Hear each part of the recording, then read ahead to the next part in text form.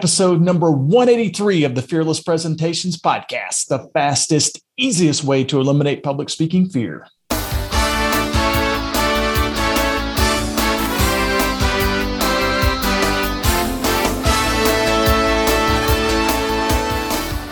to absolutely eliminate public speaking fear?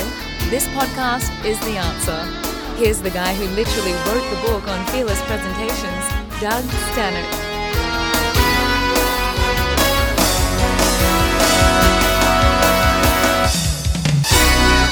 Everybody, welcome back to Fearless Presentations. I'm Doug Stannard, CEO of the Leaders Institute, and my goal is to help you become a fearless and professional speaker and presenter.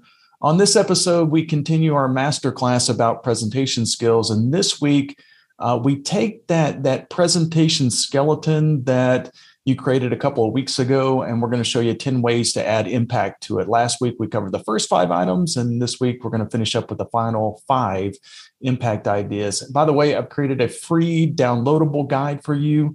Just go to fearlesspresentations.com/audio-guide to access that. And if you haven't yet subscribed to the podcast, make sure and do that. Also, rate the podcast. Give me a review. I'd love to read those from you guys. Also, we've got a number of in-person Fearless Presentations classes coming up in the next month or so. We've got classes in Denver, Washington, D.C., Houston, Phoenix, Charlotte, L.A., Menlo Park, San Francisco area, all that kind of stuff. They're coming up really quickly. Most of these classes have at least a couple of seats available still. But if you want to get a spot, you want to make sure and register right away, because since we're only offering the classes in just a few select cities right now, they're selling out pretty early. So get your tickets. Just go to fearlesspresentations.com for details. All right, let's get on with today's podcast. So the next impact idea is a quote that allows you to borrow expertise from a famous person. And in fact, a good quote really allows you to take the credibility of an expert and use it temporarily. Tom Peters, he's a famous motivational speaker, and he uses a ton of quotes in his speeches.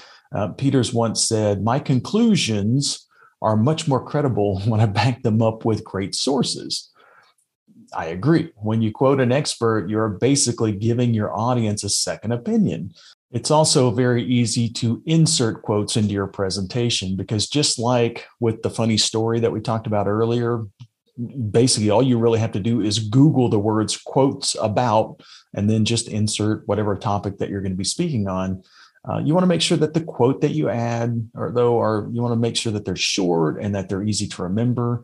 A lot of speakers will put long quotes on a PowerPoint slide and then call that a supporting point. This will most likely fall flat, especially in front of a group. No one wants to read a long quote. In addition, if you read it to them, it will sound very strange. You'll get better results inserting a couple of easy to remember quotes that you can tell your audience verbally. For instance, Craig Hayden, in his post, How to Use Quotes in Your Presentation, he said that short quotes pack more punch. By the way, when you insert short quotes like that, it's going to make you appear to be more educated. If you can memorize a certain amount of quotes and put those into your presentation, then your audience is going to see you as being more educated, and it's going to be a higher level of presentation for you. Next impact idea is a sample, and samples let your audiences really see, touch, and feel an item. Sometimes an item that a person can see, that they can touch, that they can feel, it's a better visual aid than a photo or an image on a slide. In fact, one of the best examples of this was about a decade or so ago. I was teaching a presentation class in Las Vegas. And one of the participants worked for the Southland Corporation. That's the company that owns all the 7-Eleven convenience stores. And at the time, 7-Eleven was having a marketing crisis because they had spent decades building up brands like Big Gulp and Big Bite and Slurpee, and the buyers had really shifted dramatically into healthier options at the time, still are, by the way. So 7-Eleven had started offering fresh deli sandwiches in their stores. And this marketing person that was in the class gave a presentation in the morning, talking about how nice their healthy sandwiches were. Now, throughout the day, we began to take the original presentations and add more ways to kind of jazz them up a bit. And at lunch, this marketing person actually went out to the local 7-Eleven, the one that was right down the street from where we were. And she also went to a competitor store and she bought a sandwich from each of them as a sample. So the deli sandwich from her store was beautiful and fresh, and the sandwich from the competitor store was one of those where, the sandwich was cut diagonally into 2 triangles, and then the triangles were shoved into a plastic box. So she passed each one around the room, and everybody agreed that the triangle sandwich was absolutely awful. And by contrast, she likely won over a few audience members with that fresh sandwich that her company made. So a good sample can be really, really compelling if you use it well. If you don't have a good quote memorized, then another impact idea, the name drop, will often work just as well. So a name drop, it's very similar to a quote, but you're not actually quoting the source. You're not actually using the exact words of the source. A name drop could either be a famous person or a company. For instance, since my company has taught presentation classes for over 400 of the Fortune 500 list, we often name drop big customers in the same industry of a company who is requesting information from us. For instance, if we're speaking to a university, we're going to often tell them that we've taught presentation classes for Texas A&M and Boston University and even Harvard. Those clients allow us to have a lot of credibility in that particular industry. Another example is when I'm teaching classes about how important it is to narrow down your content to 3 to 5 main bullet points.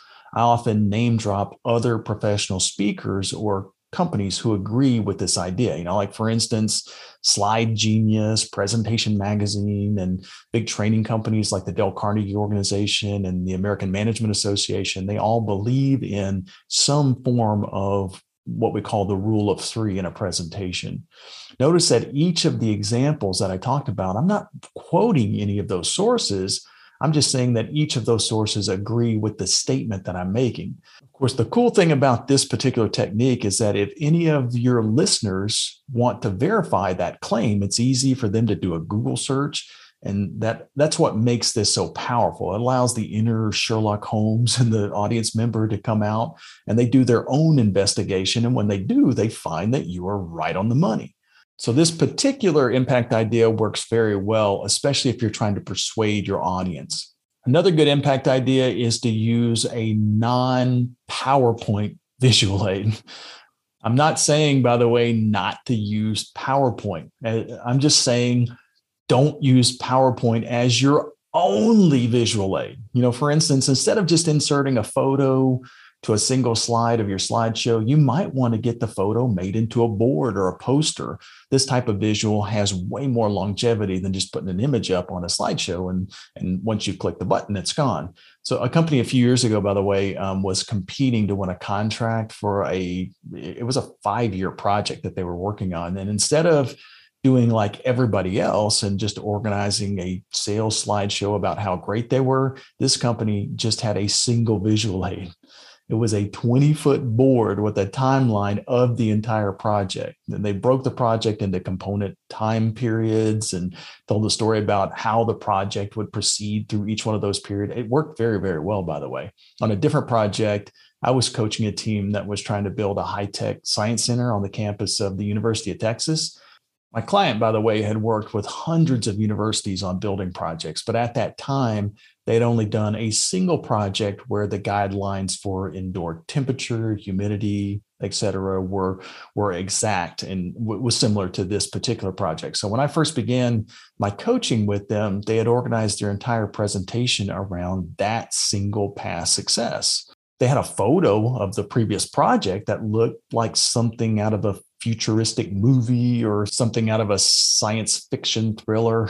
It had aluminum and glass and a mirrored exterior. It was a beautiful building, by the way, but the UT campus is right in the middle of downtown Austin. And the campus is very Gothic in nature. So if you think like stone pillars and gargoyles, castle type, that's kind of what the campus looks like. So after just a few questions, the team realized that if they tried to convince the university board to insert the Space Odyssey building into their beloved campus, it's probably not going to go over very well. So one of the architects actually took a sketchbook and a pencil down to the campus and just started sketching things that were on the current campus architecture, that things that he liked. By the way, he did that just to bring back some ideas to the team, but the sketches were so good. He did such a great job that they actually became a part of the final presentation. And after a few slides, the speaker would hit the W button on his laptop, which created a blank white slide in the PowerPoint slideshow.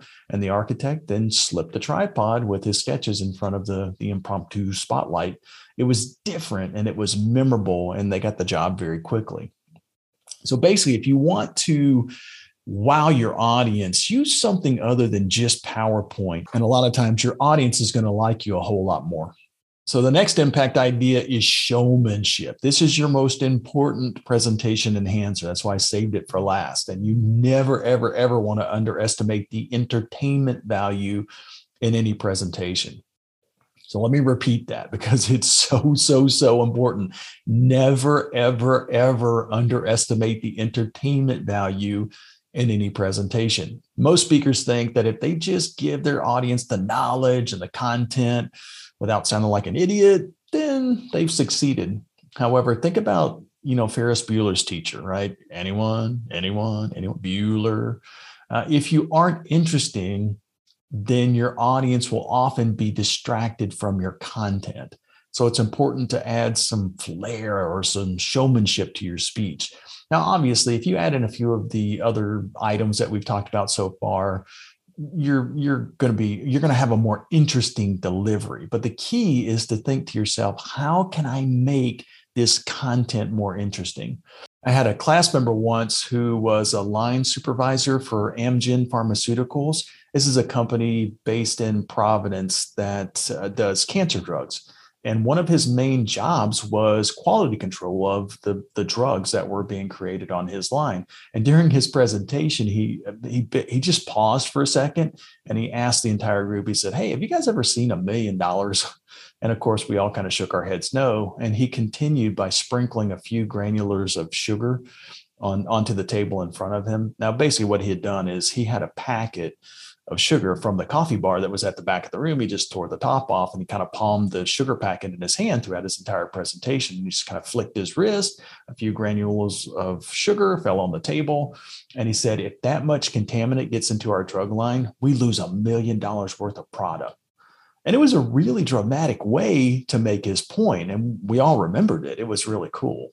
So it's important to have really good content, but you also have to deliver that content with a little bit of showmanship to add some entertainment value to your presentation. So now that you have a few ideas of things that you could put into your presentation, you want to insert a few of these impact ideas into that outline that we created.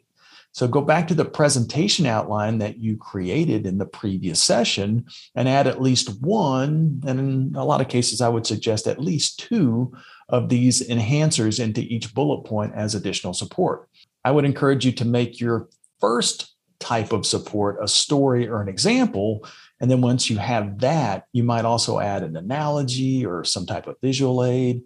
You might also add a contrasting story or an audience participation question. The fun part about this process is that although the structure of each presentation is very similar, the flexibility is enormous. And theoretically, you could give multiple presentations on the same exact topic with the same exact title and still never come up with the same content twice.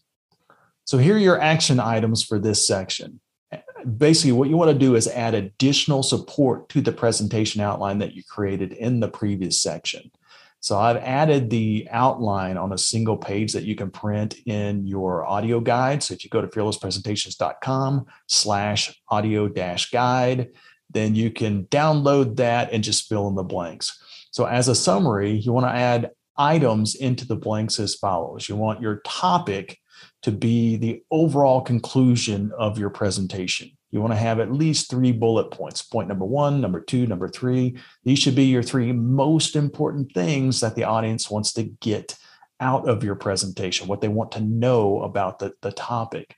You want to add some compelling support, and that's typically an example, a story, maybe a quote from an expert or some other valid proof that your bullet point is true.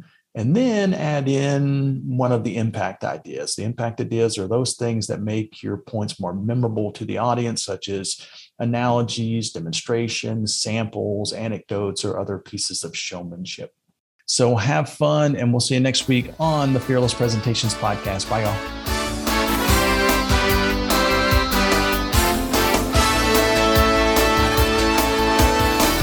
Subscribe to this podcast for new public speaking secrets each week.